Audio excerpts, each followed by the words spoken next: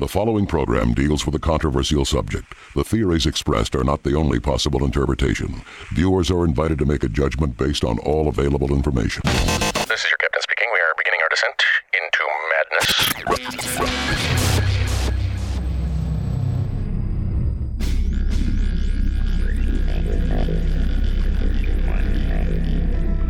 Open your mind.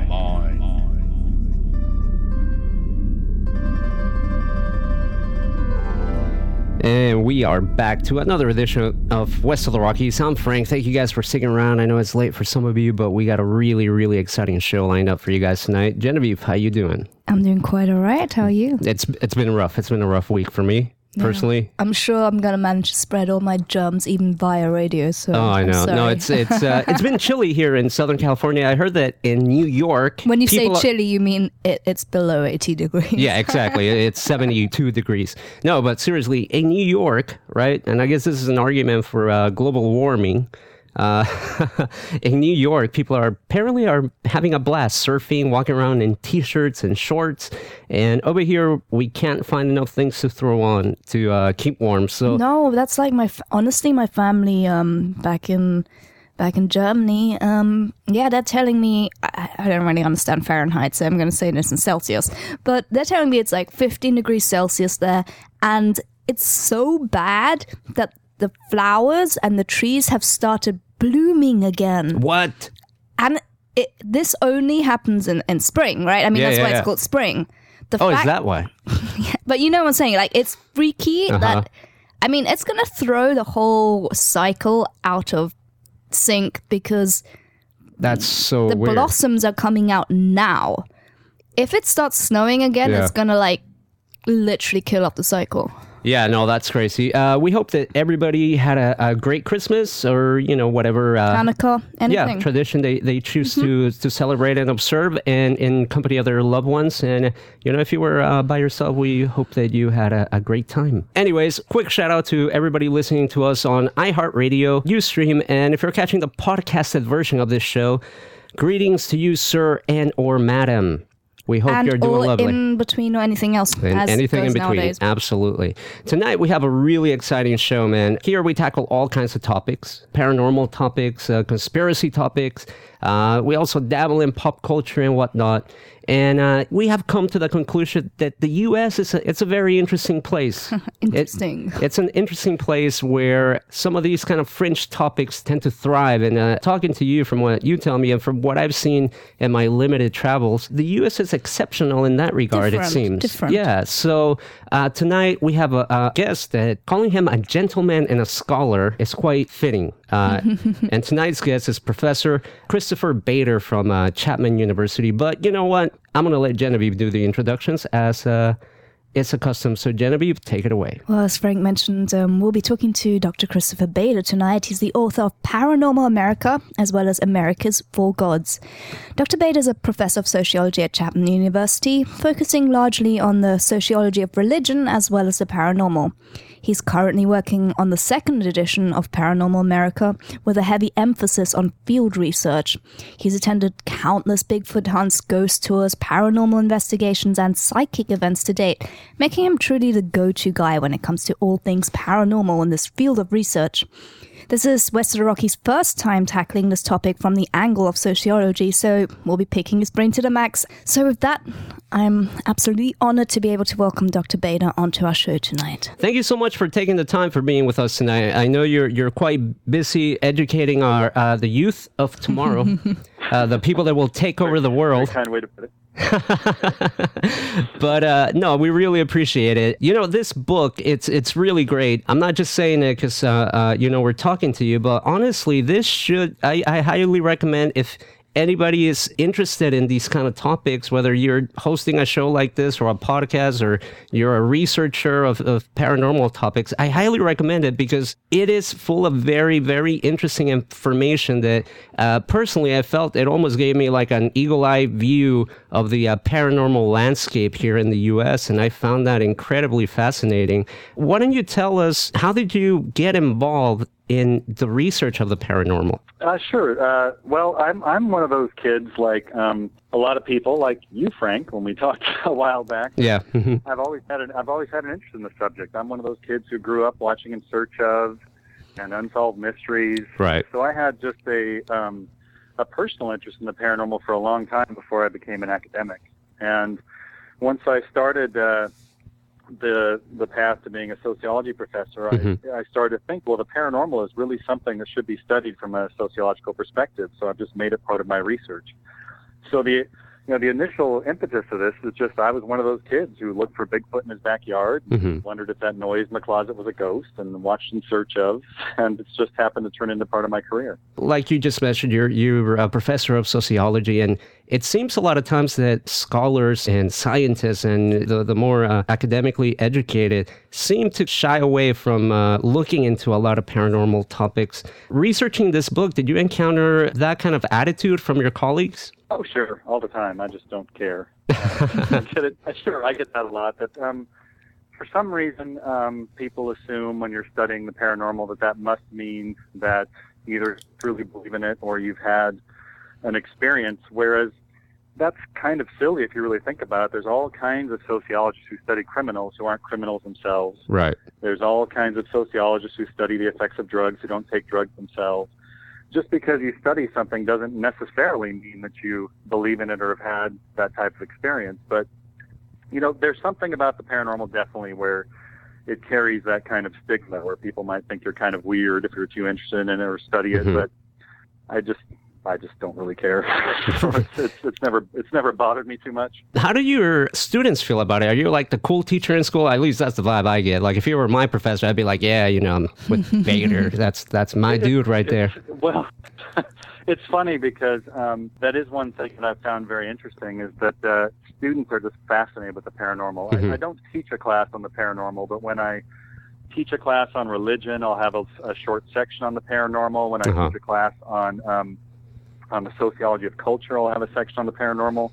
And I definitely get the sense from students that they wish that could be the entire class. And I've definitely noticed over time students have become more interested in the paranormal and also more knowledgeable about it over time, which is kind of interesting. Have you had, whether it was, before your academic studies or after, have you had any brush with the paranormal or something that you couldn't explain that you could possibly attribute to the paranormal?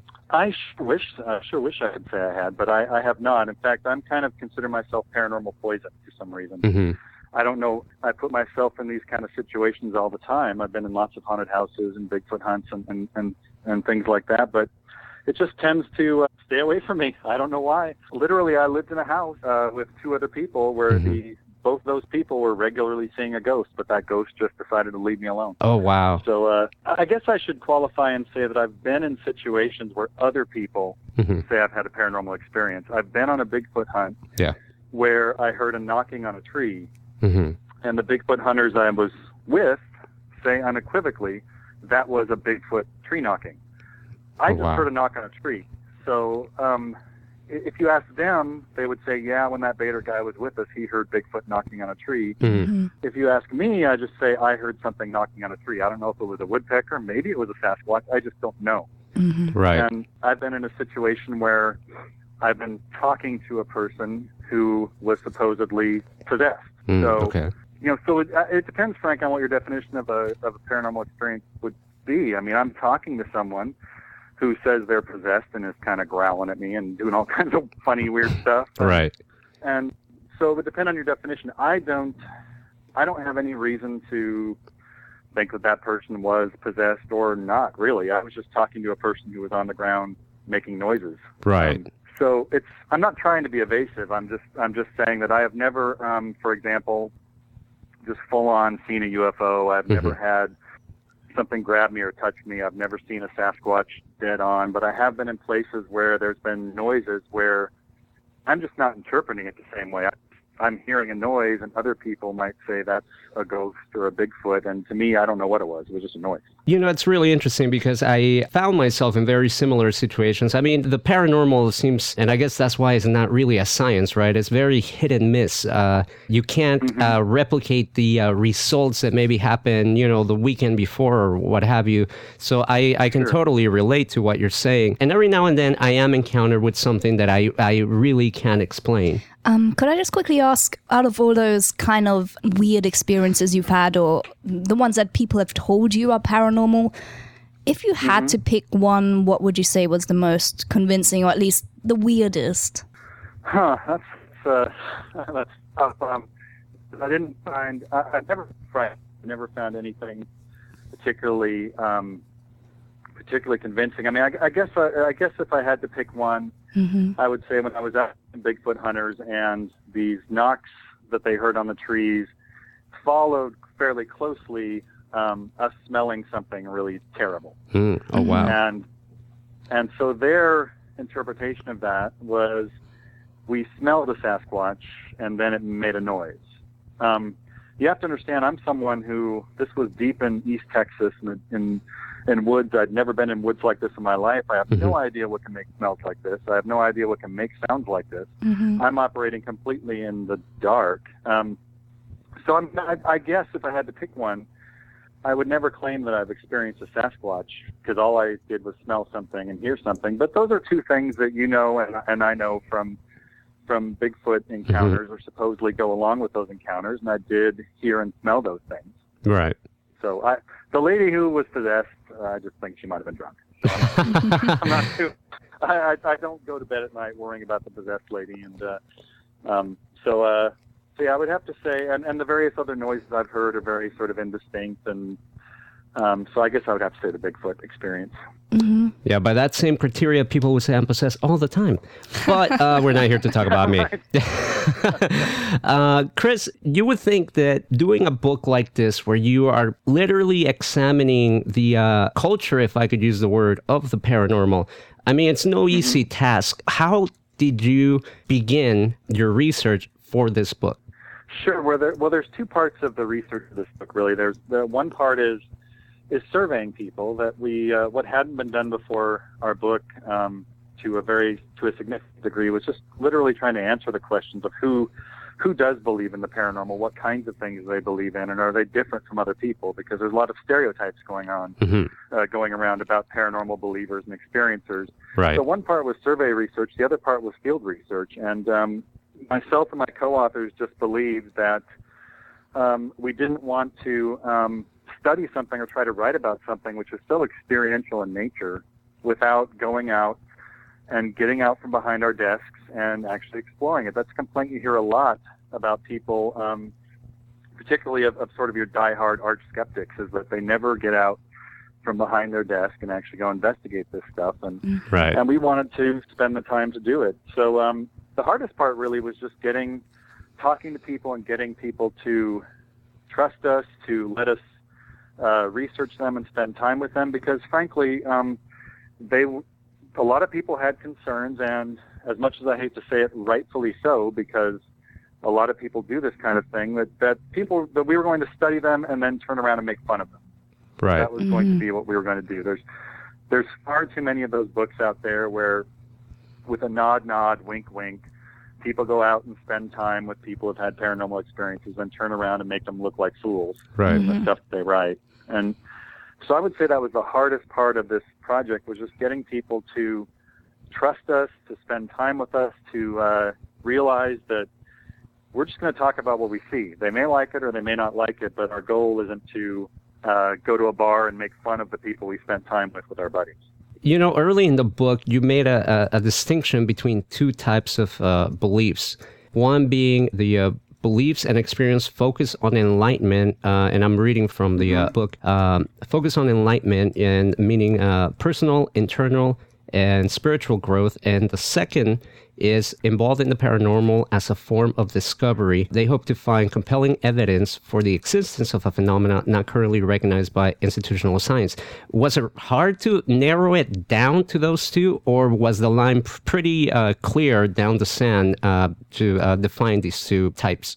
Well, sure. I mean, no definition is perfect, and there's always those types of behaviors and beliefs which sort of fall through the cracks. But the reason we came up with that distinction is that we really did notice when we spent time, at different types of events with different types of people who've had different kinds of paranormal experiences, that particularly if you imagine someone who is oftentimes visiting a psychic or an astrologer or a tarot card reader. Yeah. I just went and spent a whole day with a bunch of them at a psychic fair in town here a couple of weekends ago. And what you don't see there is you don't see people carrying around EMF meters and holding graph paper and trying to figure out the scientific merit of what's being said. That the people that I see at psychic fairs are people who are longing, who have a longing, who want to know something about their lives, who maybe have a problem in their life they're hoping to get some feedback on or some advice on. And their goal really is to make themselves better people, and they don't care what you think about what they're doing. And those types of people, we just found, and this was something that emerged from the time that we spoke to people, were just fundamentally different from people who go into the paranormal, and their idea of investigating the paranormal is, we want to try to document this thing. And you can really see it. I mean, when you spend time with ghost hunters, they almost fetishize their equipment. I mean, that sounds really bad. Sorry the way I said that. But it's really about they're going out there, and they're hoping that this is the time that they get that picture, that they get that video, that they get that something on their EMF meter, that they get in the EVP. And a large part of their experience is they're hoping to get something where they could play it for anyone, and that person would say, holy crap, that's amazing. And that's just not the type of experience that you see at a psychic fair. And we're not saying that one of these types of experience is better than the other, but we did find in our research that people who are into enlightenment, who just want to find out personal knowledge, find out about their futures or their past, and really don't care what you think about the merits of it, we're just quite different from people who are into trying to prove the science of Sasquatch or UFOs or ghosts. Speaking of UFOs, you mentioned the first, recorded sighting in modern times, and that was the UFO sighting by Kenneth Arnold. And, I think a lot of people are probably familiar with that case. He drew this very interesting illustration of this crescent-shaped UFO with a little bubble cockpit in the middle. And to me, I've looked into this topic a lot of times, but because of the time of the sighting and the fact that obviously now we know that, Nazi Germany at the time was working on all kinds of crazy aircraft. One happens to look eerily similar to what Kenneth Arnold saw. I've always felt like maybe we were not exactly looking at aliens, but with the UFOs specifically, basically my question is this phenomena go back centuries, or were people, as some claim, have just vivid imaginations or whatever, and that's why they claim to have seen these things, in ancient times? Well, I would say that I would go broader than you are, Frank, that I would say every paranormal phenomenon goes back centuries. What changes is how we tend to interpret it. That if we define a UFO as something strange that was seen in the sky, then you can go back to biblical times and find incidents that sound like UFO sightings in the Bible. You can go back to the 1800s and find airship sightings where people were sighting strange things in the sky, except when they described them, they sounded like blimps or strange mechanical contraptions. Right. And when people would claim that an airship landed, they would oftentimes claim that a strange inventor would come out and talk to them in another language or talk to them in heavily accented English.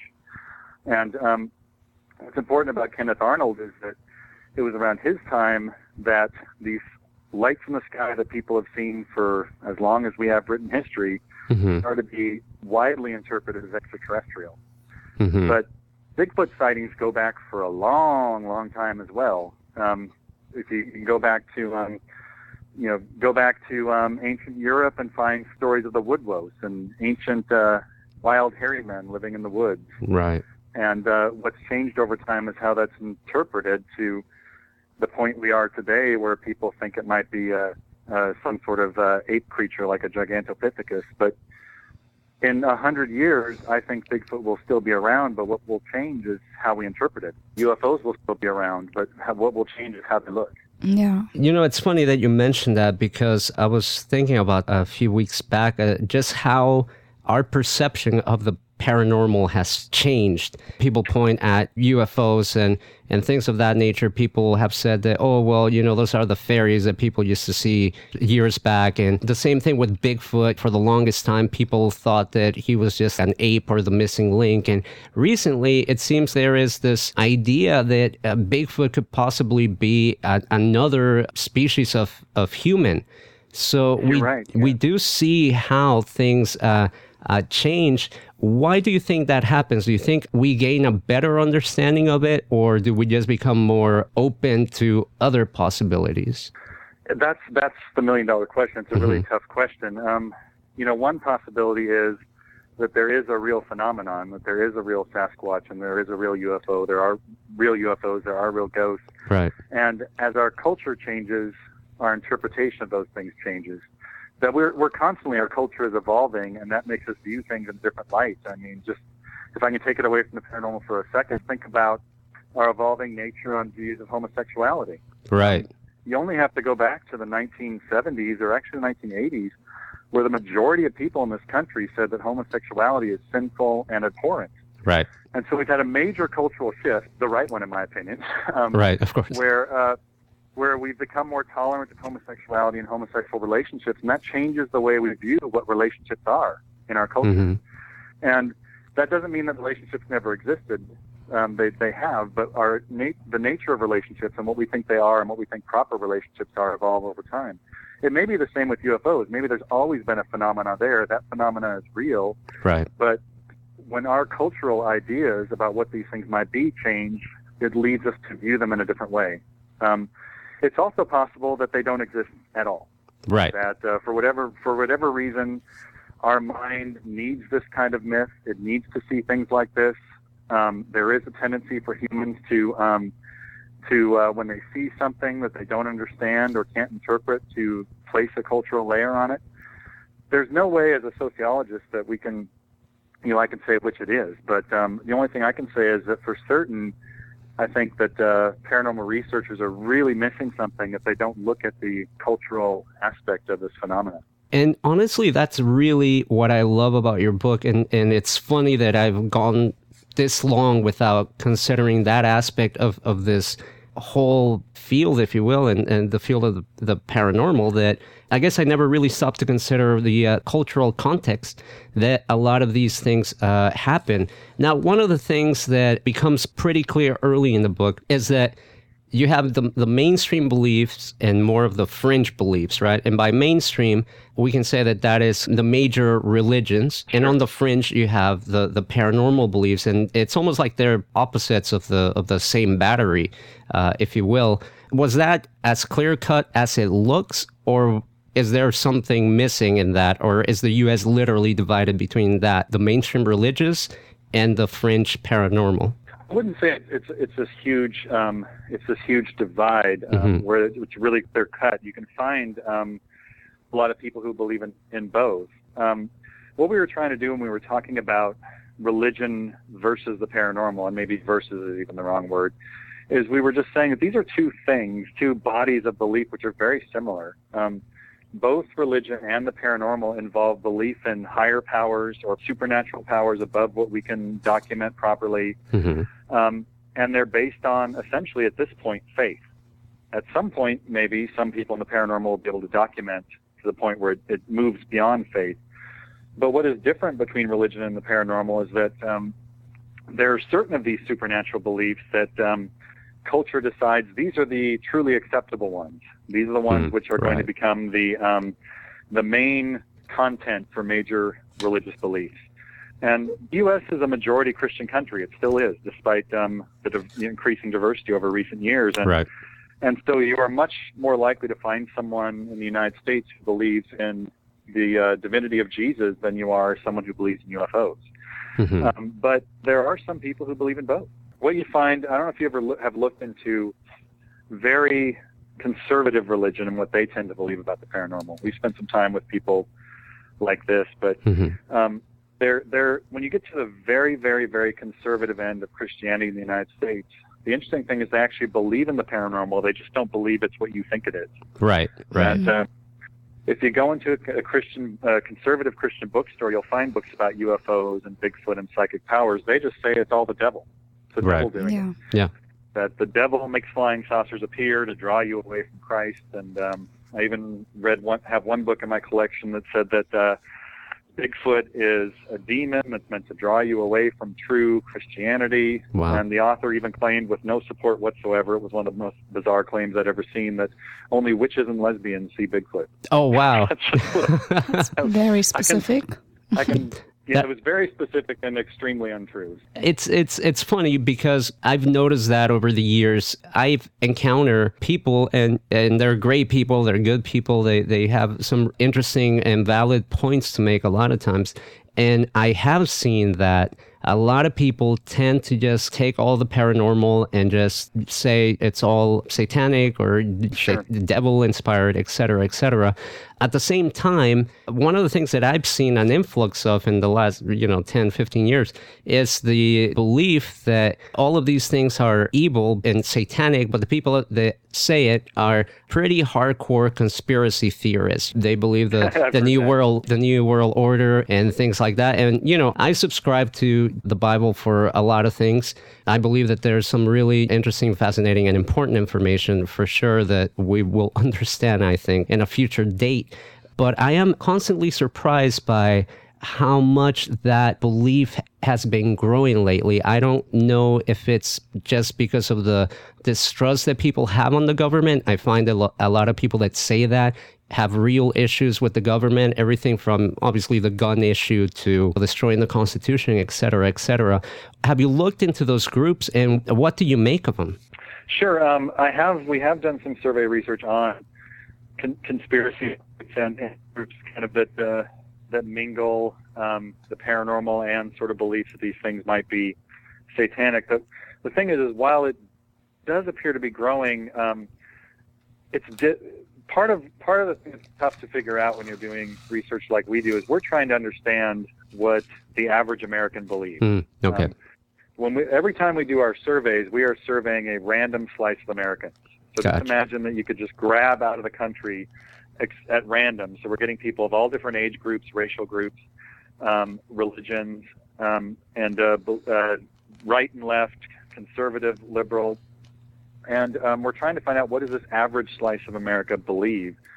Some of these fringe belief systems can grow considerably without ever showing up on that kind of radar. That if you imagine, Frank, if you grabbed 2,000 people at random out of all of California, let alone all of the United States, there's a pretty darn good chance you won't find one of those people among them, even though that belief is growing. Right. And that's one of the difficult things with researching this kind of subject, is that there are all sorts of subjects that are getting on my radar because I listen to all these podcasts, I read all these books and websites so that I can keep up on the paranormal. Right. But I always have to try to figure out, when I do a survey next year, should I be asking about shadow people? Should I be asking about dogmen? Right, Other strange things that are coming up. Do I devote survey space on that? Is it big enough yet? And that's going to be one of the difficult things as we go forward, is just trying to figure out, well, when has something seemed to have gathered enough traction that's worth asking a random national sample? Now, with the issue of Bigfoot, I'm quite fascinated about that myself. I can't say I have a definite theory as to what it could be or if it even exists. But, I hear things from people that I know and people that claim to have seen Bigfoot or some experience like that. In this kind of scientific context, there was a DNA study not too long ago made. But the issue, to me, it seems that every time these studies are done, or, somebody publishes something, or there's like a video out, or, et cetera, et cetera. Sure. It's always like we're always short of the big piece of evidence. Do you have any, whether, as your personal opinion from your research, why is Bigfoot and UFOs and all of these things so elusive to science? Well, there's different possible answers. I don't have I don't have a firm opinion on the reality or not of any of these things. Although I guess I could honestly say I wish Bigfoot existed and I wish UFOs existed. I just don't know. I don't know that they do or that they don't. But, right. But one of the possibilities is that they just don't exist. I mean, that's one possibility. Of course. That's why you can't document something that doesn't exist. And the longer we go without these things being documented, it certainly raises doubts in my mind. I have close friends who have seen a Bigfoot very up close. Mm-hmm. But yet, when we're going on so many years now and nobody can get anything that's conclusive, it brings doubt in our minds. So it's possible that these things just don't exist. So people who are seeing these things are seeing something else and having a misidentification. But also, frankly, I mean, some of the fault lies with the way the research is being done. Right. If I can be honest, that a lot of there is unfortunately a tendency. I know a lot of people who are paranormal researchers, consider them friends.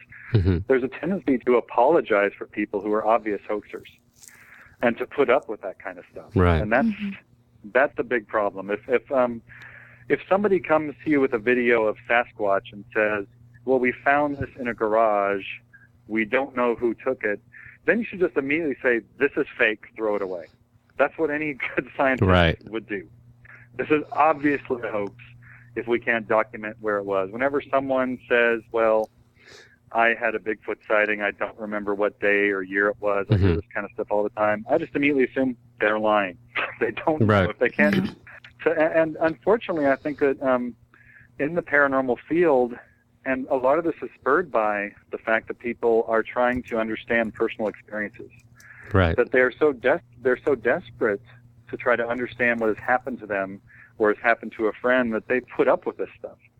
Mm-hmm. That the field is hugely riddled with hoaxers and bad information and obvious erroneous information, and the field needs to police itself. There need to be people who just come forward and say, you know what, you're obviously lying, right? So we're not going to talk to you anymore. And right. If the field could do that, that would be, I think, a huge step towards, at least, if we're assuming that there's a phenomenon out there that exists, and if we just got better, we could document it. If we're operating under those assumptions, that there is something there that needs to be documented, then the people who are trying to do it just need to get better. They need to show complete impatience for people who are hucksters or hoaxers, and try to operate above board. Sorry if that was a rant. No. I agree wholeheartedly. Believe me, I think that we should be a little bit more critical if we are trying to decipher what's going on and trying to find the truth to all this. But I feel sometimes people might be a little scared of the truth because the truth could be that it doesn't exist. But I wanted to ask you about, you talk about not just the common folk that get involved in the paranormal. You talk about the more educated, the well-off sector of our society. You mentioned in your book Nancy Reagan, who got in a bit of hot water for consulting astrologers on certain White House issues. And I know that there is a sector of conspiracy theorists that take this as a sign of the elite is involved in occult practices. At the same time, we see one of the reasons why a lot of people, especially some of the people that are in the spotlight, if you will, why they are a little hesitant about coming forward with some paranormal experience that they have had. Case in point, the Phoenix Lights, which you also reference in your book. I believe it was the vice mayor, Emma Barwood, who was ridiculed for asking for an investigation into the Phoenix Lights. The then mayor did that mock press conference with an alien and just made fun of the whole thing. And you fast forward, I think it was 10 years later, the mayor says that, well, I saw the lights and I can't explain them. And it's like, wow, dude, like you could have just, man up and said, look, we don't know what it is, et cetera, as opposed to ridiculing it. But he did it because he knew what it would mean to his career. That's actually related to a point I was just going to ask, which was, could you briefly explain to, the listeners how this relates to stakes in conformity for people? Sure. When we're talking about stakes in conformity, and please please, Genevieve and Frank, stop me when this gets too academic-y and nerdy. It's fascinating so far. So, when we're talking about stakes conformity, all we're talking about is that people have different levels of need to be perceived as normal. Some people don't care, are proudly unconventional, really don't care what you think of them. Mm-hmm. Other people are extremely concerned that they be perceived as normal. That they want everyone who sees them to think that's a stand-up person, that is a normal pillar of the community. And we find that people who, the more people are invested in the conventional system, if you want to call it that, the more they tend to want to avoid appearing unconventional. If you think of it this way, someone who has spent years going to college to try to become a banker, has gotten a job as a banker and is making a six-figure income, has gotten married, has 3 kids, a nice house, going to the local church, that person has a lot to lose. They have a lot invested in this so-called normal life, and they have a lot to lose if people at their work start to think that they're a weirdo. If the people at work think this guy is strange, that might cost you a promotion, that might cost you your job, it might cost you just your reputation. And so what we talk about in the book a lot is that we can talk about the paranormal and think about, well, who is willing to risk their reputation to believe in the paranormal? And the more someone is tied to conventional culture, the less willing they are to at least, as you mentioned, Frank, say out loud that they've had a paranormal experience. And if I can add to that real quick, I can't tell you the number of times I have had people come up to me after I've given a talk and tell me about their paranormal experiences, and a number of them have been professors. Wow. And on a number of occasions, those same professors were asking me very obnoxious questions during the lecture and essentially making fun of me. Oh, wow. And that's happened on 2 different occasions. Wow. One time I was giving a talk and talking about beliefs in Bigfoot and who believes in Bigfoot. One guy in the back was continually chortling and making funny comments and suggesting in the comment section that it was silly that I was studying these people. Well, 3 weeks later, he asked me to come into his office and told me about his Bigfoot sighting. Wow. And that's sort of a classic example of stakes conformity, that this was a guy who's had an experience, has so much to lose, is so afraid of what people will think of him if he says that he's had a Bigfoot sighting, that he hides it. And not only does he hide it, he actually tries what we call a diversionary tactic. Yeah. If one thing we learn as sociologists is that whenever someone comes up to you and wants to make sure that you know without a doubt that they aren't something or aren't doing something, you should immediately assume that they are. It's a diversionary tactic. Wow. It's made me a very dark person. I just don't trust anyone. If someone comes up to me and says, you know what I hate? I really hate gay people. I'm using this example because start looking up the number of conservative Republican congressmen who have been at the forefront of bashing homosexuality and then been caught in an affair later on. Wow. And so I've found that over time that I've met a lot of people who don't want to admit to a paranormal experience or belief because they're so afraid of their reputation. Sometimes they'll even deny it. Sometimes they'll make fun of it. But then in private, they will tell me that they've in fact had that experience. So I'm not sure that answers your question, Genevieve, but it's a really powerful effect that when people who are extremely tied to a huge part of their identity is appearing as normal, the paranormal is something which it still does have in our society. It's getting less. Enough of a stigma that people will try to deny it if they're very much tied to conformity. You know, it's funny because I've been doing this show since 2011. In the course of that time, I've encountered people, fairly prominent people that have had paranormal experiences. And one time, actually, this person, when I said, oh, well, you should come on a show and talk about it, this person would just, it was like I said something bad, and they're like, no, I can't do that. I can never do that. I can't, what are, my agent and my this and that. And it's funny how this is still a very taboo subject. Do you think that hinders any type of study like the one you're trying to do? Do you think that people are downplaying maybe the things that they experience in fear of being ridiculed? And would that have an effect on getting more accurate data? Well, I don't think it's going to affect. There's two types of things. As I mentioned, there's two types of research I like to do. One is I like to go spend time with people, and the other is I do surveys. When we do surveys, they are random and they are anonymous. Okay. So generally with those types of surveys, people are willing to.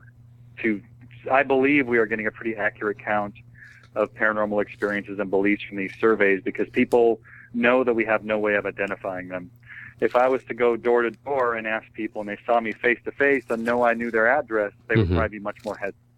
So part of it has to do with the way that we do our research, but certainly it does hinder our field research, the extent to which there are prominent people out there who've had paranormal experiences but are keeping it quiet. I would absolutely spend time with those people, try to figure out how the paranormal affects their lives if they were open about their experiences.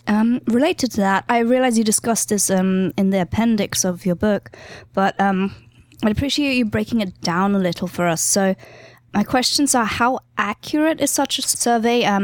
Specifically referring to the Baylor survey that you carried out, well, not you personally, but that was carried out twice now. How accurate is it in giving us a good cross-section of America's belief? A lot of these surveys were conducted via phone as one of the means. Are there people who are willing to answer questionnaires, perhaps likely to be of a certain type or more likely to believe in certain things? Perhaps those people who refuse to carry out the questionnaire would, have a rather different, maybe quite significant data to contribute. How do you make it a non-biased survey? That's a great question. There's a lot of questions in there, basically. Sorry, yeah. But no, that's great. That's a very astute group of questions. How do we know from our surveys that in fact what we're getting is a cross section of Americans? One way that we know is that we know from the survey the demographics of each person who has taken the survey. So we know if you are a white female, if you're whatever age you are, your level of income, your education. We know that, and we compare that to what we know from the U.S. Census to find out if our survey, by randomly gathering the population, we should expect to have about 12% African Americans. If our survey has 85% African Americans, that tells us that our survey is telling us more about what African Americans believe than what Americans in general believe. If we had, on the alternate side, if we got no African Americans, then we're missing a big part of the United States. We're missing 12% of the population. If we have 80% males, that's problematic. So one thing we do is we compare the demographics of our survey and make sure that they actually represent the general population. That's a big problem that happens with a lot of surveys. Never trust any survey that is done, unfortunately, online, and particularly ones that are done on websites, because they tend to attract certain kinds of people, and they tend to attract people who are interested in the subject. So a lot of surveys about the paranormal that are done on a website like CNN, they'll always do surveys like this at Halloween. They always massively inflate the percentages of people who believe or have experienced things, because who's going to take the time to go take this survey? Someone who's interested in the subject. So one of the things that we do with our surveys is that the surveys are sent to these Americans who have agreed to take a survey about their values and beliefs. That's how it's described to them. Okay. And we don't tell them what those values and beliefs are going to be. So we're not, for example, saying, hey, would you like to take a survey of the paranormal?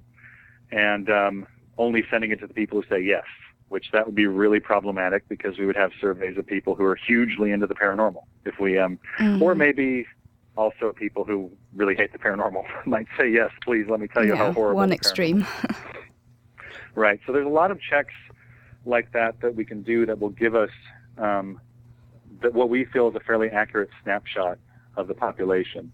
The survey is, this particular survey, for the second edition of the book, we're using a new approach, which we believe is even better given societal changes and how people get contacted. But the survey is actually mailed out to people, and they complete it, and they're given a self-addressed stamped envelope, and they send it back, which it reduces the number of incompletes in the sense that I'm sure you've all probably hung up on survey takers on the phone, I assume, right? Yeah, I can't confirm or deny that. I couldn't say that I do because I rely on the kind of data that I have because they get too long. Right. So anyway, there's all kinds of checks and balances that we try to do to try to make sure that our data are as accurate as possible. And the only thing I can say is that I don't have an axe to grind in this issue. That I don't desire to see the paranormal grow or be reduced or be gone. And so whenever we can find ways to improve the way that we're doing surveys to get our percentages up, that's what we do. Nice. A related question, and I guess it doesn't reply just to these surveys. It's kind of a slightly more generic, but I've always wondered how useful it is to offer a monetary incentive. Does that mean people with a higher income are less likely to respond, and how does that affect a survey? Sure, that's a great wow. You do survey research. You got great survey questions. Good. One of the that's an interesting thing about surveys is this has just been years of sociological research has found that people will tend to be more likely to complete a survey if they actually feel like you value their time. Actually feel like you care about the fact that you're taking some of their time. Right. The funny thing is, if you pay people too much, they get insulted. That, for example, Frank, imagine I was to give you a 100-page survey and say, I'll give you $50 to complete this. You might get pissed because you might, can I say pissed? Well, I just did twice. But, That's fine. You might say, you know what, my time is worth more than the $50 you're going to pay me when it's going to take me 4 hours to complete this thing. What survey researchers have found over time, we're talking about Pew Research, the Gallup organization, all the big survey research organizations, is they found that people of all levels of income are more likely to complete the survey if you give them around $5. Why is that? Because it's a token amount that says, hey, we appreciate your time. Here's $5 for completing this survey. But it's not so much money that you start to actually calculate how much your time is worth, if that makes any sense. I gotcha. And so a lot of research and survey researchers have been for a long time. There are actually researchers of survey research, if that makes sense. That's far too arcane for me. I just rely on their findings to deal with surveys. That have looked at what you can do to incentivize people, how you can ensure that certain types of people aren't the only people that are filling out a survey. And one of the ways is to give a small token amount of money. And so that's what the Baylor Religion Survey did, is it gave people, I believe, don't quote me on this, I believe it was $5 when you completed the survey. Yeah. That's better than PETA, which I remember would send out surveys giving you 1 cent or 5 cents. Oh, wow. Yeah. Wow, PETA. Chris, could I get you to just hang on the line for a few minutes while we play a few songs and run some station IDs here? Yeah, sure, of course. Awesome. And we're going to go out with a song here on the break. I actually got this track from a good buddy of mine, Adam Braben, a.k.a. DJ Adam 12. Check him out, DJing everywhere. Yeah, he's like all over the place. He's like Obama's DJ. Like, I'm not kidding. Can claim that. No, like he literally DJs for Obama. So shout out to Adam.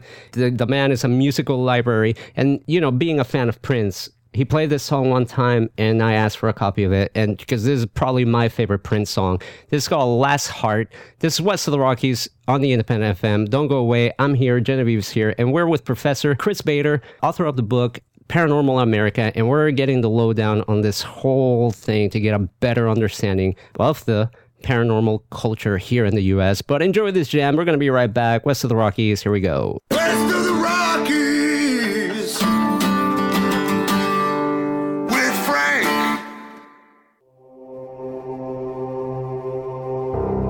What's up, guys? This is Jorge Diaz of Paranormal Activity, The Marked Ones, and you're listening to West of the Rockies with Frank. This portion of the show is sponsored by Haunted Orange County, your premier source for all things haunted in and around OC. From haunted history ghost walks to ghost group hunting expeditions at some of SoCal's most haunted destinations. Make your fall plans early and book an upcoming tour or investigation today. Visit HauntedOC.com.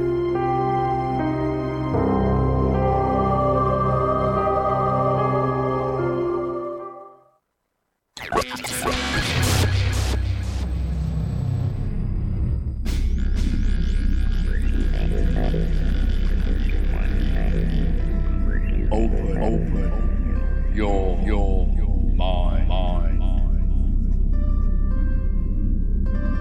And we are back to the second hour, West of the Rockies. I'm Frank. Thank you guys for sticking around. As always, I'm Engineer Frank on Twitter, West of the Rockies on Facebook. Don't forget to follow the show on Twitter at WOTR Radio, and check out the website, WOTRradio.com, where we post a lot of cool stuff. And of course, subscribe. iTunes, TuneIn, Stitcher, Spreaker, YouTube, Pornhub. No, wait. Wrong one. Wrong show.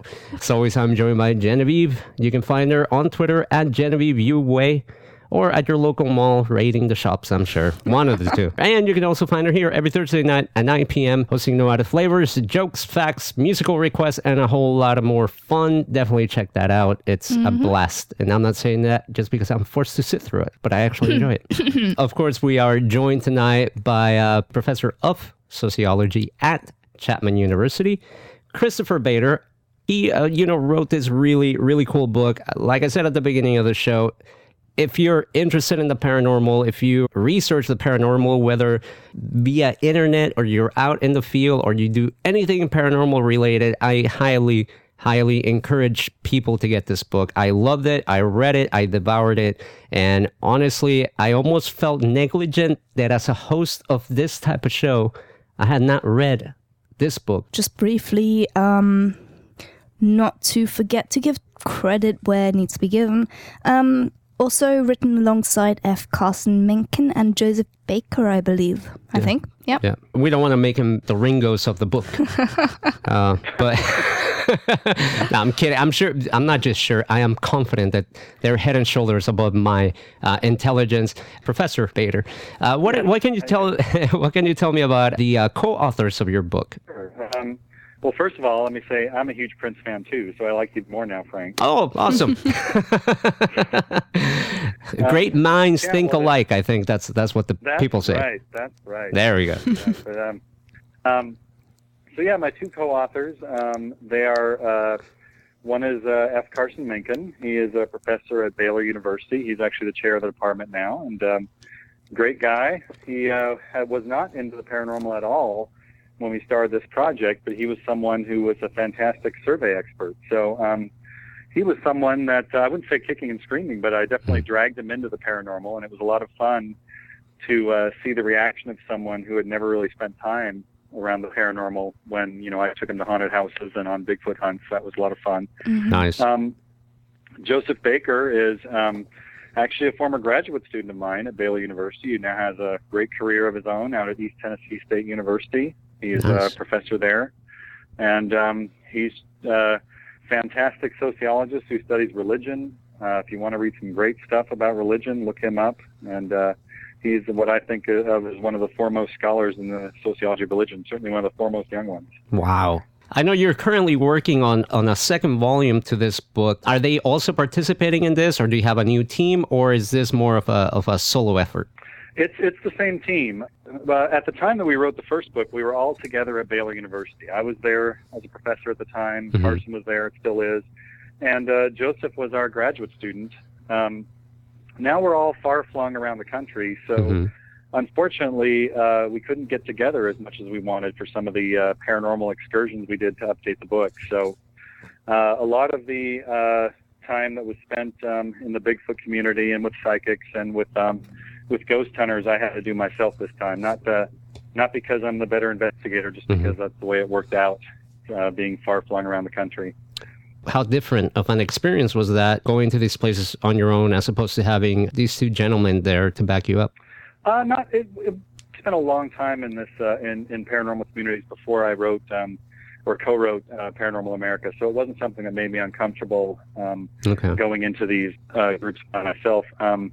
Probably the only difference was I didn't have to, and this is going to sound bad. I don't mean like it sounded, but I didn't have to sort of also kind of coach them on how to manage being in a paranormal community. They were very quick learners, but certainly the first couple of times we went out, they were a little bit frightened of being out on a Bigfoot hunt. Right.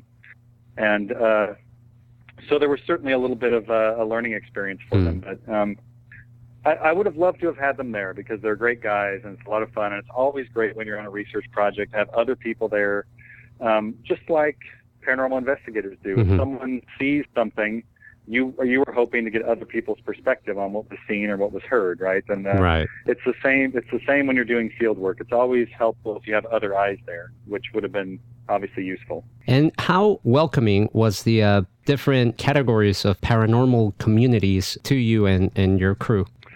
They were very welcoming. I mean, as I was talking about before, it took a little while because, as I mentioned, and rightfully so. I'm not saying rightfully so because that's what we would do, but because that's been the experience. There have been unfortunately far too many studies where people have researched the paranormal, and they've done it from the perspective of, let's find out what's wrong with these people. Right. Let's find out why they believe these things. There's been a number of studies that have tried to paint paranormal believers or experiences as deluded, mentally ill, somehow suffering in some way that makes them have these experiences. And so there was some difficulty in getting in some of these communities, just making sure that they could trust us, that wasn't our goal. And over time, groups started to trust us, and people who are in the book, in Paranormal America, I've spoken to many of them after the fact, and they feel like they've been portrayed fairly, that it's not a hit job, if you want to call it that. Right. No, I understand. All right, Chris, this is one of our favorite moments when we have a guest. It's the moment where we ask about their top 5. And in your case tonight, we asked you about your top 5 favorite paranormal-related books. And I don't know if you have them in any kind of particular order. They don't need to be. Why don't you take us down your list of your top 5 favorite paranormal-related books? Sure. And this is a list that changes quite a bit. But I would say that I've got a few Bigfoot books on there. I would say that a fantastic book for people who want to understand the culture of Bigfoot and how it's evolved over time is a book called Bigfoot: Life and Times of a Legend. And the guy's name is kind of tough. It's Joshua Bluebuzz. Okay. BLU space BUHS. So it's hard to remember the name than it is to remember the title of that book. If you go on to Amazon, look up Bigfoot: Life and Times of a Legend, you'll find that book. And Joshua is definitely extremely skeptical about Bigfoot, but he has a very fair portrayal of where Bigfoot stories have come from, how they've evolved over time, who some of the big figures are in the Bigfoot world, and how they've changed the field. I think it'd be really good for people who are interested in Bigfoot to read a book like that, to understand that I think that one thing that's sometimes lacking in paranormal groups that I spend time with is they don't really understand the history sometimes of what they're doing. True. And Bigfoot has a long history, and it's worth understanding it if you're going to study it. Absolutely. As far as a couple other Bigfoot books are my favorites, I'm kind of a Bigfoot junkie. I would have to admit that while I love all aspects of the paranormal, Bigfoot just happens to be my favorite. Maybe it's because I grew up in Washington State that has the most Bigfoot sightings. There's a book by a biologist named John Bindernagel called The Discovery of Sasquatch. And why that book is so fascinating to me is that John spends a lot of time talking about what is the most compelling evidence for Sasquatch, and also what would the Bigfoot community need to do to try to get science to accept that there is such a creature. He spends a lot of time thinking about that, what some of the challenges will be, why science might be resistant to Sasquatch. So I think that's a fantastic one as well. I include a book called The Bigfoot Casebook by Janet and Colin Board as one of my favorites. That's a book where it's a very well written book that goes through a lot of different fascinating Bigfoot cases. But at the back of the book, it has this. It's well out of date now because the book was first published in the 80s. But it has hundreds of pages of small encapsulations of Bigfoot encounters. And for people who grew up pre-internet, and that was me. A book like that was like having an internet site. It just had hundreds of pages of Bigfoot sightings. Wow. And as a teenager, I went to a library and photocopied every page of that so I could highlight all of the sightings that were in Washington, the ones that were near my house. It's a fascinating book. But for people who want to have a more sort of sociological or cultural understanding of paranormal, particularly things like ghosts and UFOs, I'd really recommend Jacques Vallée's Passport to Magonia. I don't know if you've heard of that book before. No, I haven't. It's an amazing book because what Jacques Vallée does is you were talking earlier about how people equate modern UFO sightings to sightings of fairies. Right. And that's what Jacques Vallée does. He looks at different experiences that have a lot of similarities to UFO experiences and UFO abductions and UFO contactee experiences over time, and talks about the idea of how there certainly is a cultural element overlaid over this. Vallée himself, at least in these writings, I don't know if he's evolved or changed on this viewpoint, believed that there was something real to the UFO phenomenon, but that as imperfect humans who are affected by our culture, we are constantly viewing this UFO phenomenon differently depending on what point in time in history we're in. Right. The way he described it is we're always looking at the screen when we should be turning around and looking at the projector. And that was a fascinating way to think about it. Yeah. That if you think about it this way, the projector is the real phenomenon, whatever it is, which none of us understand, and it's always projecting an image that we're looking at, and that image is going to be colored by the way we grew up, the culture that we're in, the things that we believe. And in a similar vein to that, there's a book called Gods, Spirits, and Cosmic Guardians, the long title, Gods, Spirits, and Cosmic Guardians by Hilary Evans. He's now passed, but Hilary is a really fascinating guy who wrote a series of books about the similarities between experiences with gods and experiences with things such as aliens and ghosts and ascended masters. Oh, wow. And really talked about the history of these beliefs and how they are so very similar. And he actually talks about something we talk about in the book, how there are certain types of experiences which may be culturally accepted, but they really aren't fundamentally different in an experiential sense from things that aren't, such as UFO experiences. That would be my top 5. Very cool. Well, my birthday's in March, so I know what I'm going to be hoping to get. All those are going on my Amazon wish list, I'll tell you that. But it's funny that you mentioned Bigfoot. I mean, Bigfoot, I've had a healthy, if I may say so, I have always had a healthy fascination with Bigfoot. And a friend of mine a while back was telling me a story as told to him. He was saying that apparently, there's people that live in the woods, I guess like hippies and stuff, that they just kind of, decide to live off the grid, as they said. So apparently one of these gentlemen was out there, just making his life in the woods, when apparently something picked him up in his sleeping bag and just carried him away.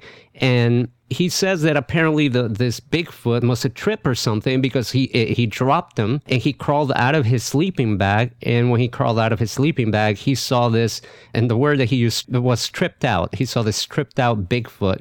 And the Bigfoot ran in one direction and he ran in the opposite direction. And, it was stories like that that really got my attention. And I know in your book, you also mentioned another story that sounds very, very similar to this, which was the case of a gentleman that apparently was kidnapped by a Bigfoot and held, I don't know if hostage is the word. Can you tell the folks at home a little bit about that instance? You must be talking about Albert Ostman. Correct. Talking about? Yeah. Yes, he was a prospector who was basically taking a prospecting vacation up in Canada. This was many years back. He told the story, I believe, for the first time, and he said it happened in the 20s. I can't recall when he first told the story. It was many years after the fact that he told this story to someone else. But he claimed that he was out in the deep bush by himself, and he fell asleep, and he woke up with himself slung over the back of something being carried in his sleeping bag. Yeah. And so he was essentially, if you can imagine, something had the open end of his sleeping bag held shut, and he was sort of down at the bottom of the sleeping bag being carried through the woods. That would be quite a terrifying experience. Yeah. And eventually this thing took him to this cave area that was that abutted a canyon, and dropped him, and there was a Bigfoot family. That's when he described the creatures as looking large and ape-like, and there was a Bigfoot father and a Bigfoot mother, and a couple of a juvenile Bigfoot. and he spent some time there and was wanted to escape, but every time he would try to leave, the Sasquatches would stop him until one day, one of the father, the big Sasquatch, the one who had apparently kidnapped him, got interested in his can of snuff, and had seen Albert using this snuff, and in one swoop he took the entire can and just swallowed it. Swallowed an entire can of snuff. Great idea.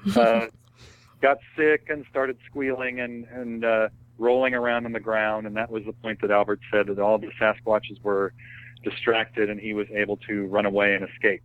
And, wow.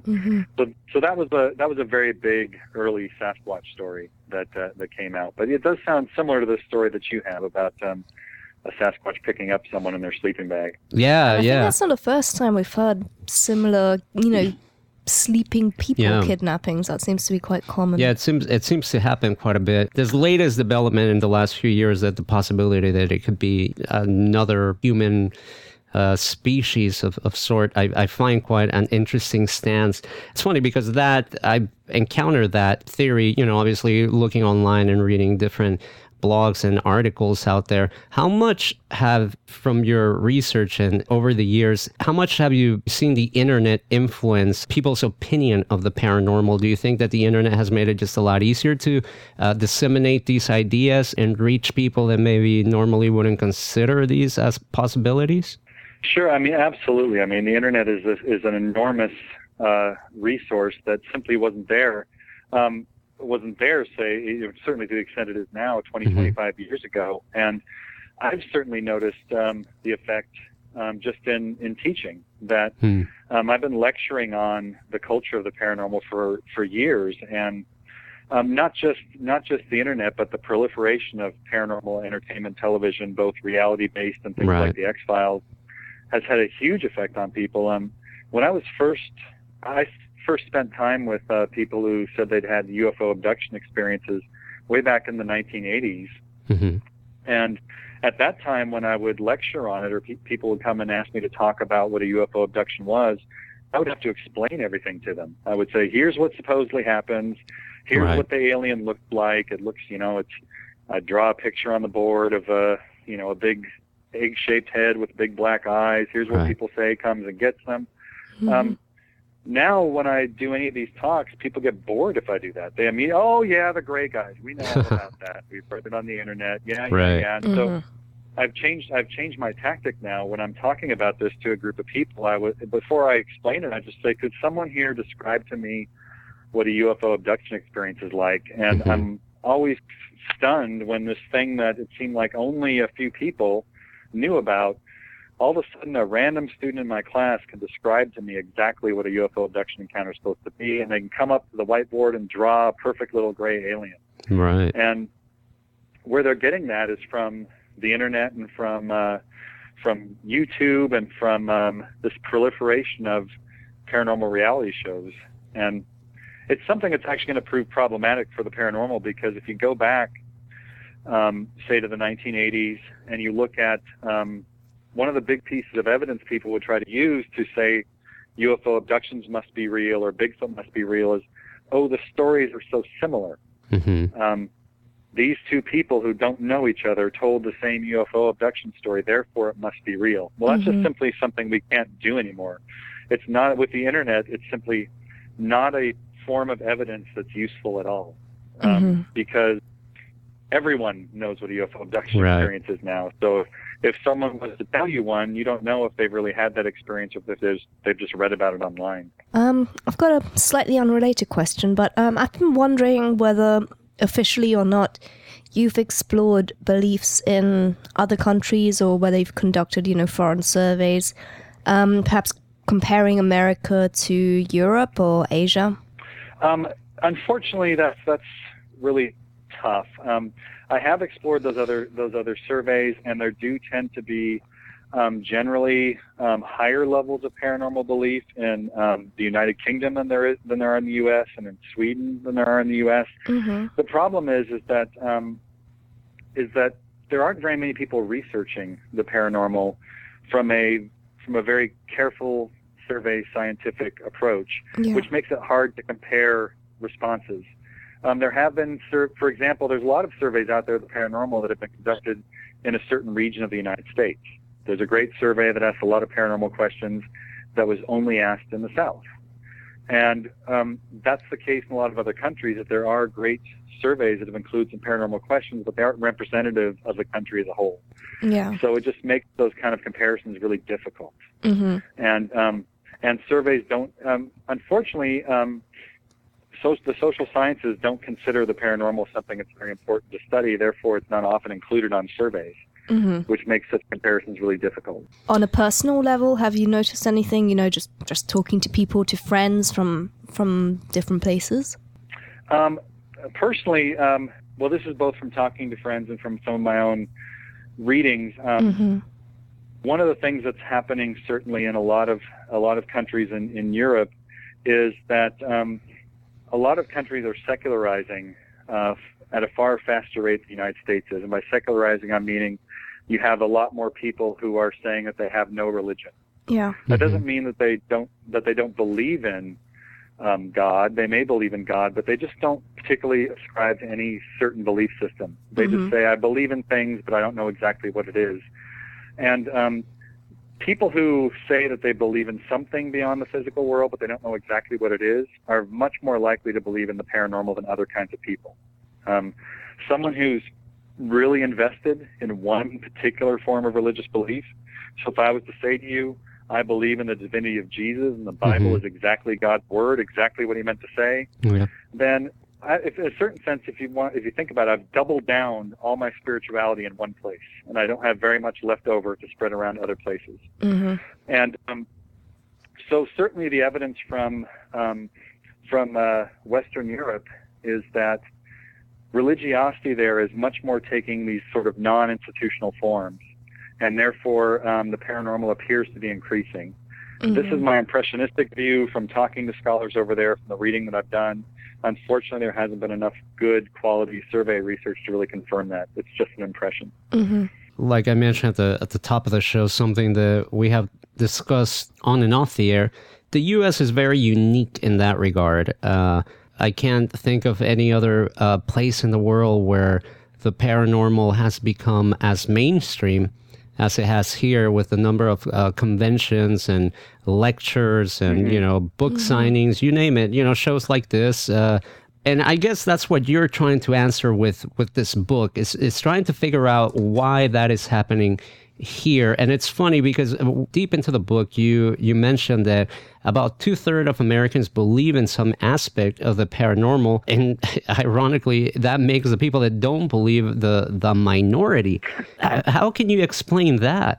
Well, part of it is that we found interesting when talking to people is when we say that 2/3 of Americans believe in something paranormal, we literally mean something. What I mean is that we found a lot of we call paranormal particularism in the United States. If you think of it this way, we found a lot of people who would say, yeah, I think there's something to Bigfoot, but UFOs, please. How can you believe in something so stupid? Or someone would say, yeah, I believe in ghosts, but maybe dumb enough to do. And we find a lot of this particularistic belief where a lot of people in America are particularly invested in one form of paranormal belief, but don't believe in others. And that's something we found fascinating. Really, you are correct that if you don't believe in anything paranormal in this country, you're the odd man out. If I was to grab someone at random off the street, I couldn't tell you immediately which of these things they believe in, if they're a Bigfooter, a UFO person, a ghost person, a psychic person. But my guess would be, if I was a betting person, my guess would be you believe in something paranormal. Right. And part of it just is likely due to the fact that America has always been an extremely religious and spiritual country. That the majority of Americans still claim to be some sort of religion. And as you mentioned, that is getting to be more and more unique amongst industrialized Western countries. So we are an extraordinarily religious country compared to most other industrial Westernized countries. And we have an enormous fascination as Americans with the spiritual. And one thing we haven't talked about is that the type of person we found altogether in the United States who is most likely to believe in something paranormal is a person who is somewhat religious. Mm-hmm. So what I mean by that is if you are someone who says, no, there's no way there's a God, there's no way there's anything beyond what I can see, right. well, you're unlikely to also believe in ghosts and UFOs, other things that you can't see or prove. If you're someone who is extraordinarily deeply evangelical Christian, you've got all your eggs in one basket. You don't spread them around into other things. So we find that person who tends to be the most paranormal is someone who goes to church once in a while. Mm-hmm. Someone who thinks that the Bible has something to say, but that it isn't the exact word of God that needs to be taken literally. And someone who believes that Jesus probably has something important to tell us, but he isn't necessarily the one and only Son of God that you have to accept or you're going to hell. A very literal belief like that. So part of it is that we are a deeply religious country, and it seems to be, from what we're finding, that there is a certain level of spirituality that's required to be invested in the paranormal. So any country which tends to have much higher levels of atheism or strict disbelief in all forms of spirituality won't be very paranormal either. Wow, that is really fascinating. In case in point, there's a comment in the chat room by Ms. Becky Barrett who says, I'm a believer in Christ, but think that there is more out there than we know. And that kind of sums it up pretty well. One of the things that and you mentioned on your book as well, is how some of these beliefs pretty much turn into cults, case in point, the Raelians. Right. What can you tell me about that? We have Heaven's Gate, and there's a few other UFO cults out there, and it seems like a lot of the guys and ladies, for that matter, I don't want to single anybody out, but I think it's mainly men who have a sighting or claim to have encounters with aliens, and then they go on and pretty much make a little religion out of it, like, George Adamski or Billy Mayer, the Heaven's Gate and all that. I remember reading a book saying that humans have this desire to worship, and that's why you find tribes in the middle of nowhere that worship the sun, et cetera, et cetera. Is that what is happening? Do we just need a leader? The people just are always looking for somebody to follow, and that's why these people go on and create these religions, if you will? I think that's quite a big possibility. I think another thing, though, is you mentioned speaking in tongues. Really, if you remove all of the cultural baggage from it, what is the difference between speaking in tongues and someone who claims they're channeling an ascended master? Right. Which I just, experienced 2 weeks ago. Oh, wow. There is no difference between the two. Someone is closing their eyes, speaking in a strange tongue, and claiming they're receiving a special message or giving a special message to the gods or the ascended masters. They're very similar. The only difference is essentially how culture perceives them. And so there's always a lot of similarity between paranormal experiences and the religion. The only difference between the two is religion is based on this codified set of principles and is based around worship. And so there's always going to be a pull for the paranormal to turn into religion, and we see that happen over time. There's Unarius down here in Southern California, the Aetherius Society, the Raelians, Heaven's Gate, the Solar Temple, and to be honest, I think we'll see this more. Let's suppose, I hope this isn't the case, but let's suppose 100 years from now, we are no closer to finding Bigfoot than we are right now. Right. Well, people are going to have a choice to make at that point. The choice is, well, should we give up on science and think of this as worship? Now, it's not going to be something where someone literally makes that decision. It's going to be an evolution that may happen over time. That if the paranormal continues to be resistant to scientific proof, you might see an evolution where people decide to investigate the paranormal in a different way through faith. Gotcha. And, so I see the similarity here. You're absolutely right. It's a very astute observation that every religion, not just the paranormal one, but every religion when it forms requires a charismatic figure that can bring people together around a set of ideas. That's what Joseph Smith was with the founding of Mormonism. Right. And religions can't happen without that person, and most religions die on the vine. If you wake up tomorrow, Frank, and you've had a vision from God and try to start a religion, you're probably not going to get very far, not because of your lack of charisma or anything. I'm not saying that. I'm saying that it's just very difficult to start a religion and extremely difficult to get people to believe you. So religions are constantly forming and constantly failing, and we only hear about the ones that gain some measure of success. So there are probably, at this point, 5 people around the country that we have no idea who they are, who have been in contact with the aliens that are trying to start religions. And more than likely they will fail and we will never hear of them. So I don't think of it so much as there's something special or unique going on now, as UFO beliefs have a lot in common with religion in the first place. Yeah. Some people are going to take that similarity and try to push it into religion. Other people are going to say, this is something different, let's try to use science. I actually wanted to ask you something before I forget, because one of the things that a lot of people have said over time was, and you quote Karl Marx, who said that religion is the opiate of the masses. One of the things that people have said over time is that, well, it's the lesser educated that believe in these things, whether it's religion or aliens or whatnot. And some people have argued that, well, if you're caught up in the materialistic world, you are not open to some of these things or open to the possibility of life in other planets or Bigfoot, etc. However, the further you read into the book, it seems like there is almost like a bit of a conflict there, because people who are well off are quite interested in a lot of these paranormal things just as much as the people that maybe are not as in a stable financial situation. Can you tell us a little bit about what your findings were when you were looking at paranormal beliefs in that regard? Sure. Well, the first thing is, we were trying to either confirm or cast down on certain stereotypes. And there's a stereotype of paranormal believers or experiences that these are people who, if I can just be crude about it, are too dumb to know better. That's the general stereotype you will get. These are people who have a low level of education. They don't know any better. That's why they believe in these things. It's a way to sort of insult people who have these beliefs or experiences. And we just found that's just not the case. If you look in general, there are some, the paranormal is very complicated, and people who like to make simplistic arguments about it like to say very simplistic things about it. But in fact, there are several, for example, people who have a higher level of education are actually more interested in trying to investigate psychic phenomena. That's a general relationship we found across our entire sample. And the popular conception would be, if you're someone who investigates psychic phenomena, you must be someone who has no education. And we find that, in fact, people who have higher levels of income, higher level of education are interested in several paranormal phenomena. So it's simply not true.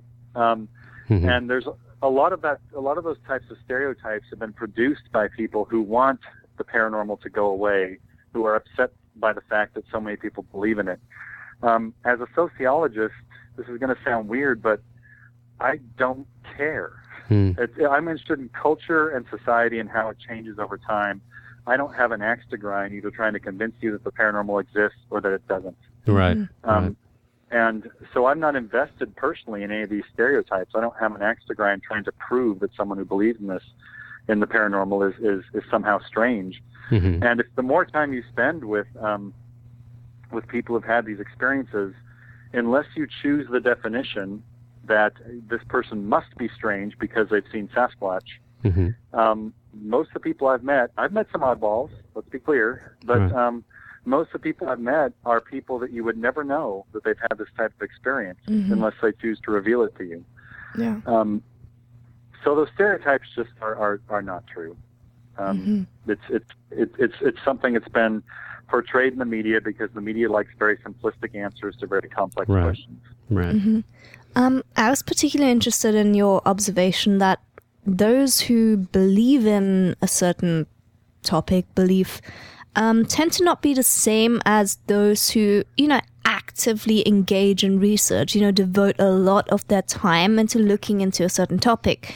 One of my kind of personal observations, or at least like theories, was, do you think that the act of in-depth, further research, rather than mere belief, in fact, leads to greater criticism of a topic, leading to lower belief rates? I don't know if you can tell us a bit about that.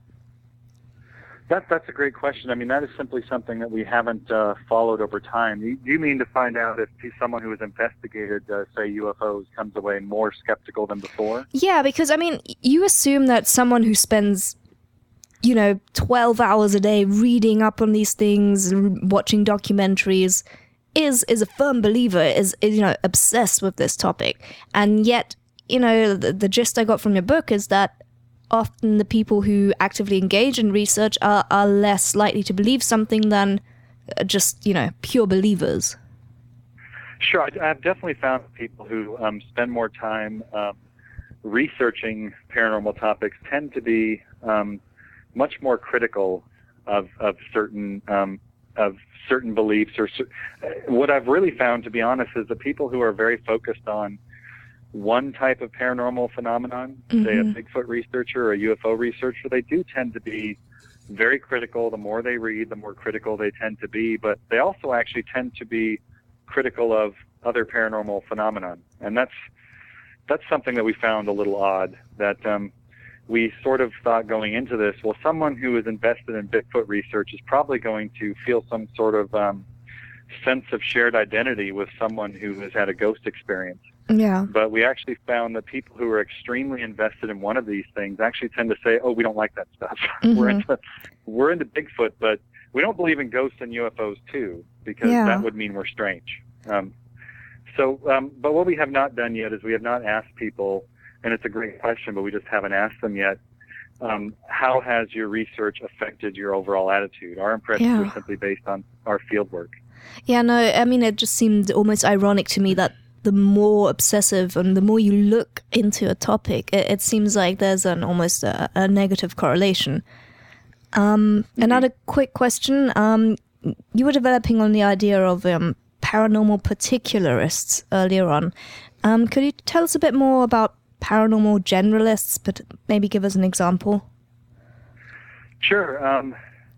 By a paranormal generalist, I mean a paranormal particularist would be, for example, and I give this example in the book, a guy named David, that's a pseudonym, but he believes in Bigfoot only because he's seen one.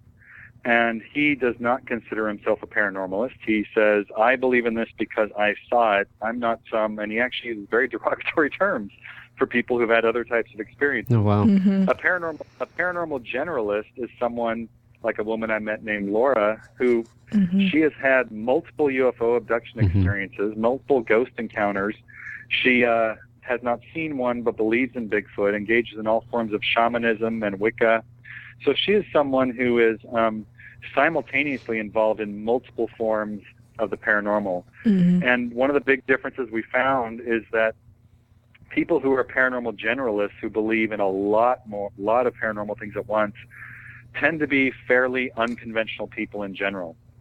And what I mean by that is I'm not using unconventional as a negative term. I love unconventional people. They're a lot more fun than conventional people. But unconventional people are people who really don't care what other people in society think of them, who maybe don't have a high-income, high-status job that they are afraid of losing. These are people who essentially, if you want to think of it, have a lower stake in conformity. They don't tend to believe in more common religious beliefs than whatever society they're in. So these are people who are unconventional and sort of proudly unconventional. And we found that people who believe in one paranormal thing very strongly tend to be very concerned what you think of them, and oftentimes tend to be very highly motivated to try to prove to you that it's real. So if the two of you have ever met someone who has had a Bigfoot sighting and no other type of paranormal experience, that person will oftentimes be invested in, they really want to prove to you that Bigfoot is real, because if it's not, they're a weirdo. Right. And you might think they're a weirdo. But someone who, if you have friends who believe in UFOs and ghosts and Bigfoot and conspiracies all at the same time, they tend to be very different than that. They tend to be very unconventional, proudly unconventional, and they just really don't care if you think they're a little weird. So what we discuss in the book is just that when we're talking about the paranormal, they oftentimes don't consider this. Paranormal generalists and paranormal particularists are very different types of people, don't really get along with each other. And just the fact that those two groups of people exist within the paranormal community means that we can't just paint the entire community with one brush and say this is the single type of person who believes in the paranormal. I hope that answered your question. No, absolutely. This one's not, I guess, completely sociology related, but just because it was a fascinating story or anecdote in your book. you actually met with Paul Ingram, who spent about 16 right, yeah. who spent about 16 years in prison for a crime he may or may not have committed, but confessed to. Could you just tell us a little bit about that, just to enlighten the listeners? Well, there was a real scare in this country back in the 80s and 90s called the Satanism scare, where you had a lot of people believing that there were secretive underground networks of Satanists that were abusing people in satanic ceremonies and then erasing their memories. And this was huge in the 1980s and 1990s. It caused all kinds of court cases. The case I talk about in the book is one of them, where a guy named Paul Ingram, that's his real name, was an undersheriff in Thurston County, Washington, whose daughters reported that he was the ringleader of one of these satanic cults. That supposedly he was the ringleader of a group that was continually molesting his daughters, killing people in satanic ceremonies, and somehow everyone's memories were sort of becoming erased. And he admitted when he was charged with these things, he said, yes, it's true. I am a Satanist. I did all of these things. And ultimately he was convicted based on that confession and spent many years in prison under an assumed name, because it was believed if it was known what he was charged with, something would happen to him similar to what happened to Jeffrey Dahmer, where he'd be killed in prison. A lot of people, I don't have any shame in saying, myself included, do not believe, in fact, any of that happened. That Ingram, in fact, admitted to this abuse without remembering it, because his pastor told him if he did not admit to satanic abuse, the devil would have control of his mind and he would therefore go to hell. So the ironic thing is this guy admitted to being a Satanist because he was such a devout Christian. So it's very ironic in that sense that his pastor kept telling him, the reason you don't remember these things that your daughters and your family are saying is because Satan has control of your mind. If you admit to them, Satan's control will be released and you will remember these things. And it's a really awful case. I go into quite a bit of detail in the book, and there's an excellent book about it, the entire book about the case called Remembering Satan, which if you'd asked me this question earlier, Genevieve, before the break, it would have been in my top 5 books. So please go read Remembering Satan. Right. We'll include it. We'll make it a top 6. Okay. And basically, in a nutshell, this is one of those strange cases where the physical evidence was actually contrary to the claims that were made. This is one of the most powerful, persuasive pieces of evidence that none of this actually happened, is that the 2 daughters claimed, this is going to be a little nasty, but they claimed to have had ritualistic abortions with swords. They claimed to have had horns sewn to the top of their heads, tails sewn to their bodies, and stabbed numerous times. They were actually given a physical examination at Harborview Hospital in Seattle, found to have no scars in their body whatsoever, except for an appendectomy scar on one of them, and were in fact found to have never been pregnant. And one of the girls had her hymen intact, that she in fact was a virgin. I was told by one of the people investigating this case that Satanists had managed to learn the power of repairing hymen. Wowies. Jeez. So this was just a completely bonkers sort of set of conspiracies that were going around in the 80s and 90s that were really scary, because if your friend or your cousin or your sister went into therapy and came out believing that you were a Satanist that was erasing her memory, back in the 1980s and 1990s, you could have been arrested. You could have had your children taken away, because a lot of social workers and police officers started believing in this stuff. And that's why we put it in the book. It's a little bit ironic, actually. The reason it's in the book is that we always hear about, certainly I have always heard about, that we need to be afraid of people who have had paranormal experiences or believe in the paranormal. I can't tell you the number of times family members and friends have said, aren't you afraid to go hang out with these people? And it baffles me. I say, no, they're nice. I have no problem. I've never had any problem. I've yet to be attacked by a Bigfoot hunter or a ghost investigator. But the reason the Ingram story is in the book is that when you have strange beliefs with the power of conventional religion behind them, those can be those can be extremely dangerous. Yeah. And that's why it's in the book, is we're saying, listen, it's not dangerous if someone believes they've seen a UFO. When you've got beliefs like this, police officers believe in them, social workers believe in them, and you've got the power of conventional religion behind them, that can be very dangerous. Yeah, it ruins people's lives. We're sort of saying, stop looking at these people, look over here. This can be much worse. I got the green light to just go over a few minutes here, and I want to make wise use of these scarce minutes we have left for one last question, Chris.